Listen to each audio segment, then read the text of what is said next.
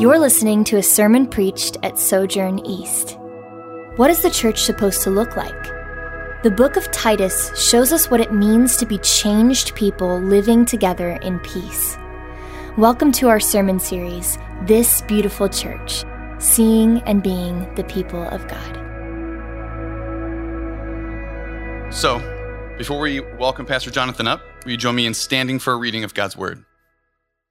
Today's scripture comes from Titus chapter 3, 8 through 15.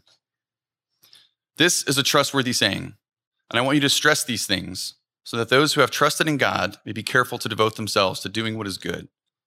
These things are excellent and profitable for everyone. But avoid foolish controversies and genealogies and arguments and quarrels about the law, because these are unprofitable and useless. Warn a divisive person once, and then warn them a second time. After that, have nothing to do with them. You may be sure that such people are warped and sinful. They are self-condemned. As soon as I send Artemis and Tychicus to you, do your best to come to me in Nicopolis, because I have decided to winter there. Do everything you can to help Zenas the lawyer and Apollos on their way and see that they have everything they need. Our people must learn to devote themselves to doing what is good in order to provide for urgent needs and not live unproductive lives. Everyone with me sends you greetings. Greet those who love us in the faith. Grace be with you all. This is the word of the Lord. You may be seated. Hey, good morning. You know, one of the things that my wife and I love the most about living in Louisville is, as some of you know about us, we love our professional soccer team, Lou City. Any fans here? Maybe some of you.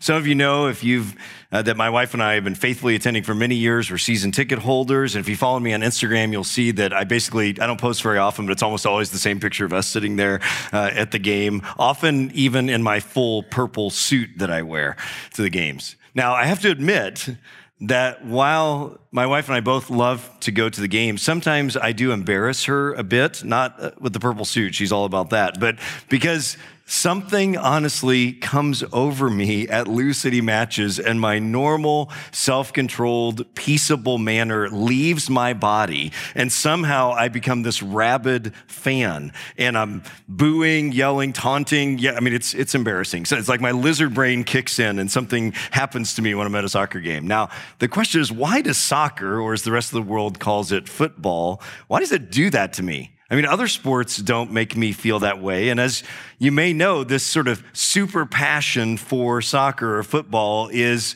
one shared by millions and millions of people all over the world. The sport seems to bring out some of the greatest passions of all people. What is it about football or soccer that brings out this great passion? Well, I believe that this passion for the game is directly related to the beauty of the game. Jogo bonito, as the Brazilian Portuguese translation of it is, the beautiful game. There is simply something about the beauty of a football match that is always changing. You never know what's going to happen. It's always unpredictable. And then when they're coming down the field, all of a sudden somebody dribbles past another one, passes this perfect pass. The other guy volleys it in, corner, the goalie's going by, goal. I mean, there is something like that that is nothing else. It's beautiful and it's good. And this is what beauty does. Something that is beautiful takes our breath away. It catches us up into its wonder. It frees us from whatever else is going on in our lives. Stresses, anxieties, disappointments, frustrations. When we encounter beauty, it evokes in us, it gives us this freedom to praise and to be in awe and to clap and to hoot and holler and to enter into joy. When we experience something beautiful, we know without even thinking that it is good. And maybe for you, it's not soccer. There's still time to repent. But you know what I mean when whatever it is for you that makes you experience the powerful goodness of beauty. Maybe it's hiking towards majestic mountains and you turn the trail in the corner and you see this beautiful valley with the sun streaming through and the birds chirping and the sun glistening off the water. Maybe that's what it is. Maybe it's just the joy and the beauty of seeing a smile, a wholehearted smile on a child's face when you bless them with their heart's desire. Maybe it's the beauty of seeing someone in need and seeing someone else help them, whether it's just giving up a seat on a bus or Mother Teresa, or all the way up to somebody like Oskar Schindler, who, rescued 1,200 Jewish people in Nazi Poland by protecting them. It's beautiful. Our family has been rewatching actually, the show on Apple TV, Ted Lasso. It's again about soccer, but it is a character. Ted Lasso is a character who is both good and beautiful. In every episode, we just stand in awe of it or sit in awe of it and think, I want to be a better person. This is the power of goodness and beauty. We may not always be able to articulate what's going on when we experience goodness and beauty, but we know it. Well, today, we are finishing up our 5-week series in this letter called Titus. And it's a little letter that the Apostle Paul wrote to one of his disciples, a young pastor named Titus. And it's actually part of a collection of 3 letters we have in the New Testament, 2 that were written to another young disciple of Paul's, a guy named Timothy. And these 3 letters together we call, therefore, the pastoral epistles. And we've called this series in Titus, This Beautiful Church, because even though the letter to Titus is very short, it really contains a grand vision for what God is doing in forming a people for himself through Christ that is the church. And as we wrap up this series today, we're just going to be looking at those final words from chapter 3, verses 8 to 15. And I've entitled this sermon, The Beauty of Goodness, because I think we're going to see that it all comes down to this issue of what is good and how to do and be involved in goodness. And so we're going to see an invitation to goodness, the opposite of goodness, and then the practice of goodness. So let's just jump right into it. If you have a Bible, you can look there with me. We'll put the verses on the screen as well. First, an invitation to goodness. Now, I've been studying this text all week, you can imagine, but yesterday I just sat down, which is always a good thing to do, and just said, okay, I've read all the commentaries, I've thought about what I want to say about it. I'm just going to read the whole letter of Titus again. It just takes a few minutes to do. It's a very short letter. And I was struck by just reading it through in one sitting, how the whole letter really makes sense if you think of it as an invitation to goodness. It's really what the whole letter is about. In fact, if you were here back not too many weeks ago when we were in chapter 1, we had a description of what a beautiful and good leader looks like in the church. And really all the characteristics could be summed up as someone who is genuinely good. And in fact, one of them is the word philagathos, which means a lover of what is good. I thought that'd be a pretty cool t-shirt, philagathos, right? A lover of what is good. And as I was thinking about that word, I couldn't help but think of J.K. Rowling's brilliant character, Xenophilius Lovegood, which if you don't know what that name means, Xenophilius means, you heard Phil, that filio word in there, it means a lover of strangers or a friend to strangers and one who loves to do good. What a great name. And this is basically what Titus 1 describes as well, as someone who is good and someone who loves good. And then that invitation to loving and doing and being good continues really through all of the pastoral epistles, not just Titus. There's a couple of different words that get translated as good, and they're used 35 times just in 1st and 2nd Timothy and Titus. It's really the major theme of the book. Here's the question. Why is Paul talking so much about goodness? And where does he get this idea of goodness? It's not maybe something you and I think a lot about. Well, it really goes back to the very foundation of the Bible itself, the book of Genesis, really the foundation of creation itself. In fact, if I were to ask you this morning, how do you think God views the world? I'd ask you that. How do you think God views the world? What would your answer be? What's God's view of humanity? What would your answer be? I think a lot of us would probably say sinful, broken, rebellious, something like that. Well, we actually don't have to wonder what God thinks about creation and humanity in its very essence, at its very core, its primary characteristic. The answer is in the very first chapter of the Bible, and the answer is good. If you turn back to Genesis 1 and read the creation account, the very first chapter of the Bible, the depiction of what happened at the beginning when God spoke creation to existence, 6 times in a row after he creates something, he says it was good. And do you know what he says at the very end, after he's created all of his creation? What does he say? The 7th time, then he says, it is very good. Now, we may say, well, obviously, there's so much evil in the world and natural disasters and tsunamis and cancers and evil people and brokenness. Nature is red in tooth and claw, as we say. Yes, that's true. And the Bible is clear about how that came to be and what the solution to it is. But we've got to understand, friends, that from a true biblical understanding, good and evil are not equal. Good and bad are not opposite created things. They're not foundational to creation. Everything that God has created is good. There is no created evil. Evil and bad do not exist at the same level, at the same primary way in which good does. That's yin and yang. That's Eastern religions. That is not biblical religion. Everything that God made is good. So what is evil? What is bad? It's always a privation and a perversion of what is good. But at its core, humanity and creation itself are good. That's what God said when he looked upon all that he made, including humans, who are the apex of creation, and said it was very good. Now, the Bible depicts creation as good and as damaged, but under the promise of transformation. It is primarily in its essence good, and it will be returned to good. But we have a problem. You and I, we tend to think the opposite of that. We tend to think of humanity and the world as mostly, if not exclusively, bad and broken and worthy of destruction, not as good and damaged and in process of transformation. I think we've often in our tradition lost a category for the good, the kind of stuff Paul's talking about in the pastoral epistles. In fact, some Christian traditions, including ours, we put a lot of emphasis on humanity's sinfulness and the world's brokenness in opposition to God, and that's true.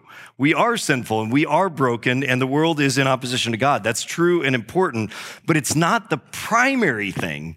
It's not the core message of what the Bible says. From the beginning, the message is that all that God made is beautiful and good. But instead, we tend to think of the garden and the world not as a garden, but as garbage. Broken, distorted, perverted, bent, yes, but those are deviations. Those are derivations of what the true nature of humanity in the world is. The fundamental beauty and goodness of the world is the primary truth, and it's so true of humanity and the world that even in the midst of all the brokenness and evil and sin of the world, we still see goodness break through, don't we? It's like this gold idol that is covered with mud, but its rays are going forth. We see it in creation.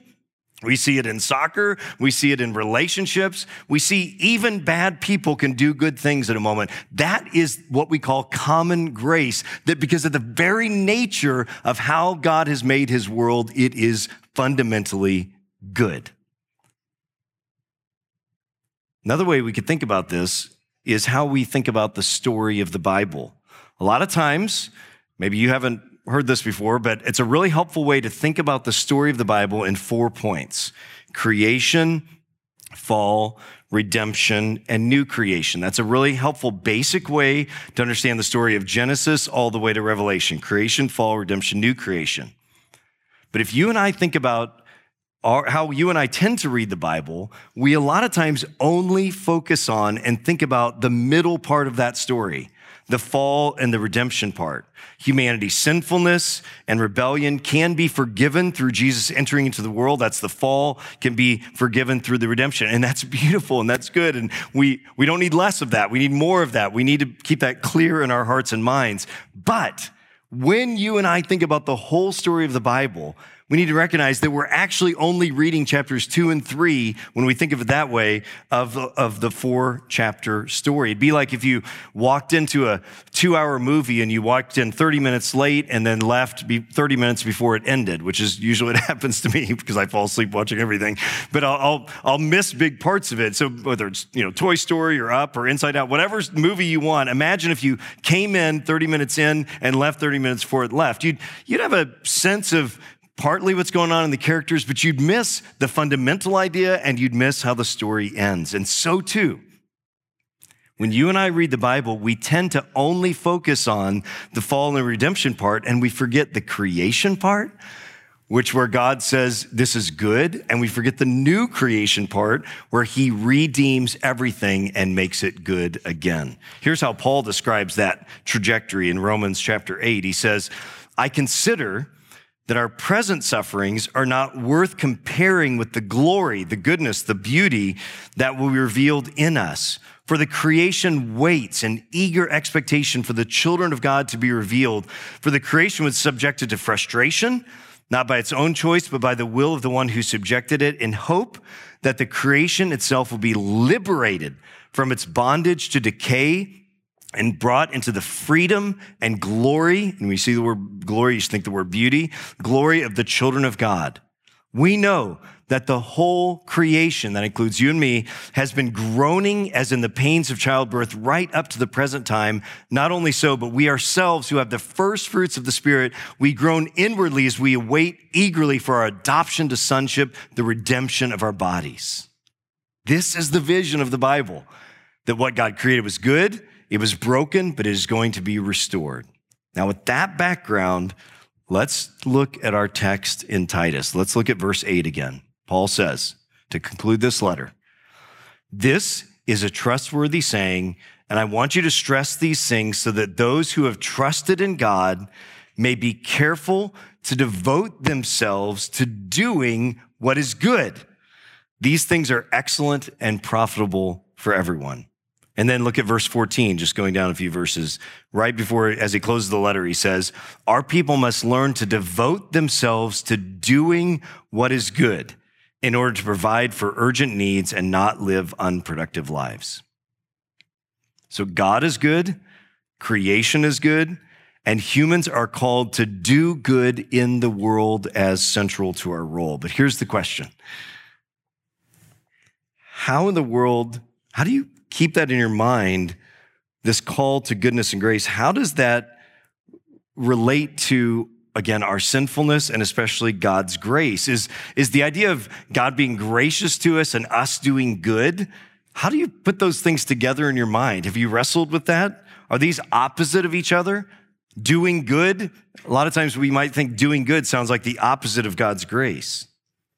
You see, when we put, again, the emphasis only on the middle part of the story of the fall redemption, then we primarily think of ourselves as just bad, and then we can't figure out what it means to do good, because good sounds like the opposite of who we are, and it's the opposite of grace, it might sound like to us. Or when we only think of the message of the Bible in kind of spiritual terms, not in physical terms, we may have trouble understanding what in the world doing good would have to do with being a Christian. But let me point us back to the verses right before verse 8, the ones that Pastor Kevin spoke on last week, and run up to verse 8. Look back at Titus 3, beginning in verse 3. At one time, we too were foolish, disobedient, deceived, and enslaved by all kinds of passions and pleasures. We lived in malice and envy, being hated and hating one another, lots of bad. But when the kindness and love of God our Savior appeared, he saved us not because of the righteous things we had done, but because of his mercy. And he saved us, how? Through the washing of rebirth and the renewal by the Holy Spirit, whom he poured out on us generously through Jesus Christ our Savior, so that, having been justified by his grace, we might become heirs having the hope of eternal life. And this is a trustworthy saying, and I want you to stress these things so that those who have trusted in God, the ones who understand, and that 3 to 7 is their experience, those who trusted in God may be careful to devote themselves to doing what is good. These things are excellent and profitable for everyone. So here it is, friends. Here it is so beautifully said. We don't get God because of our goodness, but having gotten God, we do good in the world. We are cleansed, we are refilled, we are refueled, we are transformed by God's goodness, and as a result, we then do good in the world. Those who trust in God, another way of saying have faith in God and therefore unite with Christ, are now enabled by the Spirit to actually do good, not as earning God's favor, but as a consequence of his favor set upon us. Because our God is good, we seek to do good. Because God has been good to us, we do good in the world. It's really the same thing Paul says in a more famous place in Ephesians chapter 2. Let me read for you Ephesians 2. It says, "For it is by grace you have been saved through faith, and this not of yourselves. It is the gift of God, not by works, so that no one can boast. For we are God's workmanship," or handiwork, "created in Christ Jesus to do good works, which God prepared in advance for us to do." So there it is. But I'm afraid we often only read and think about Ephesians 2, 8 and 9, the first two parts of that, and we forget verse 10, that the reason God redeems us out of his grace and kindness is so that we might do good. What is the purpose of God saving us and making us born again? So that we might do good even as he does in the world. And that is beautiful and wonderful.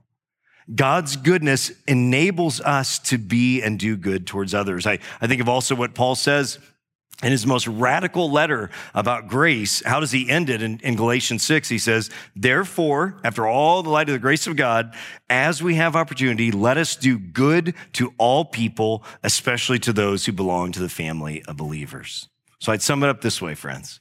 We don't do good works to get to God, but we do good works because God got us. Let that sink in. We can't get this wrong. We don't do good works to get to God, but because God has rescued us and grabbed us and made us born again, we actually do good in the world. And friends, if you can get a hold of this full story, this full picture, it will transform your life. Christian man or woman today, teenager, elderly, whatever Enneagram number you are, whatever it is possible for you to do good, to do and be a beautiful person who loves and serves and blesses others, who builds beautiful things, who learns by the power of the Spirit to be kind and generous and patient and loving and self-controlled and humble and self-sacrificing. All these things that even though we can't always articulate why, when we see them, we know they are beautiful and they are good. And that's why Paul concludes his letter to Titus with this invitation to goodness, because the gospel is what empowers us to do that.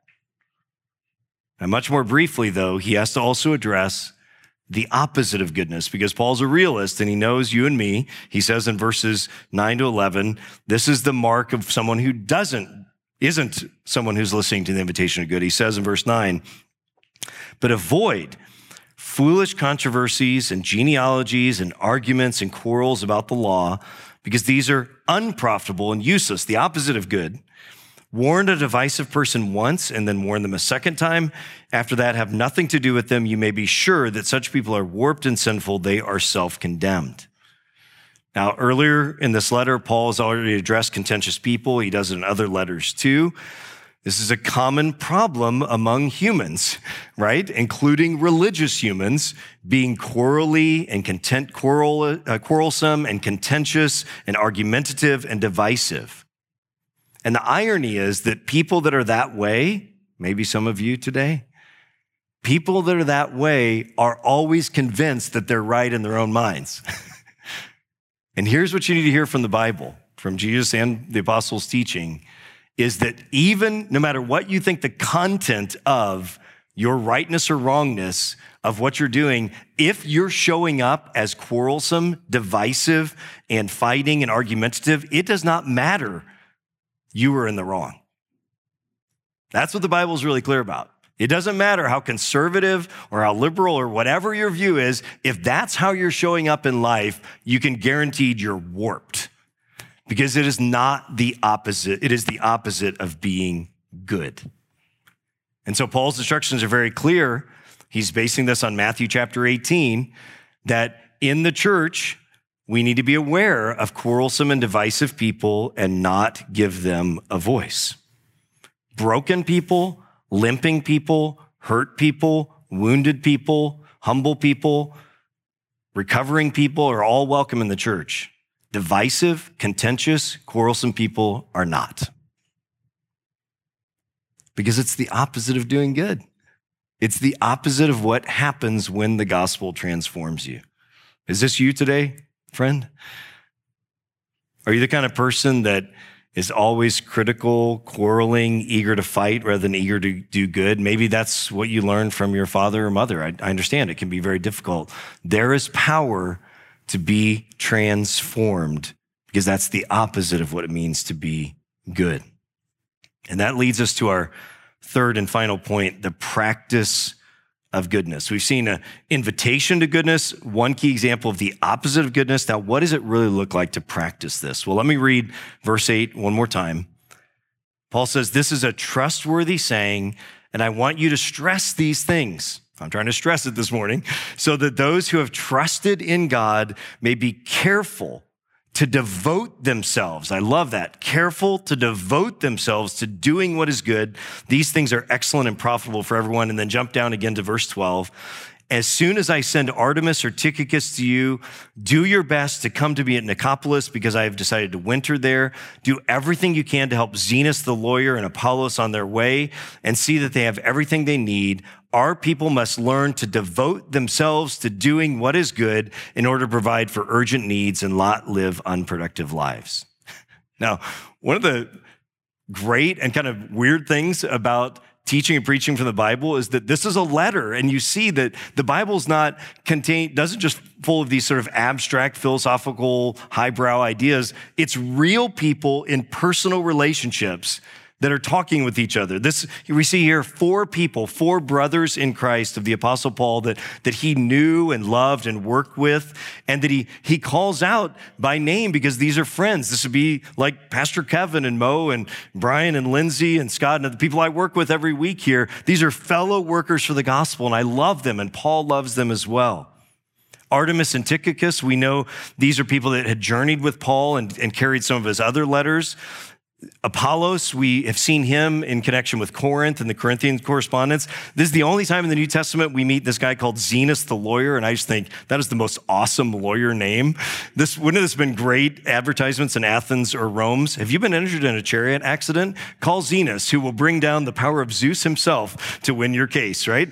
We don't know who Zenas was exactly. Maybe he was Paul's legal counsel when he was in trouble with the Roman Empire. We don't know, but what's so beautiful to observe, especially with Apollos and Zenas, those are men who had the names of Greek gods. Apollos and Zeus. Zenas means gift of Zeus. Apollos and Zenas, men whose names represent Greek gods, are now serving the true and living God, the God of Israel. Now, why are these real people mentioned here? Because doing good isn't in the abstract, it's real and concrete.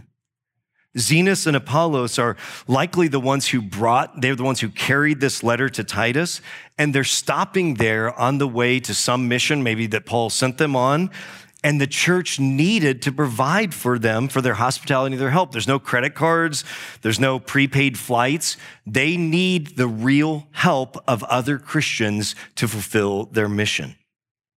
You see, the practice of doing good looks like serving and meeting the needs of real people, whomever God has put in our lives. Whoever's path intersects with ours are the people we're called to do good for.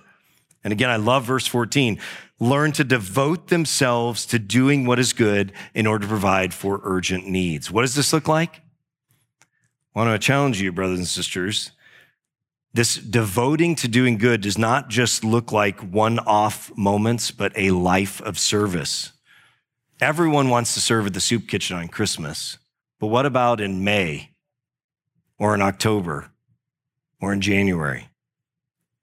One of the main ways Christians' lives are described in the New Testament is as servants or even slaves. That's a primary metaphor to describe Christians because, as Jesus himself says and models, even Jesus, who is worthy of all honor, did not come to be served, but to serve, to pour out his life for others. So being devoted to doing good in the world means giving. It means more than giving a little money or time so that you can check off the don't want to feel guilty checklist, but it means a life of service. It means learning a new attitude. It means learning new posture and habits. And yes, it's going to feel uncomfortable and it's going to hurt. But like a diet, I've just cut out gluten, eating primarily high fat, low carb, I'm feeling great. Just like a diet, you make some small changes and you stick with it, including when you feel the pinch of it. And sometimes you have a double chocolate cake on Mother's Day when everybody else is. That happens, right? But it's not perfect, but for the sake of the vision of a better life, you make steps towards it. So maybe for you, let's think financially. Maybe you don't give anything. You're a member, but you don't give anything towards the church. Maybe you give 0%. Maybe just start with 1%.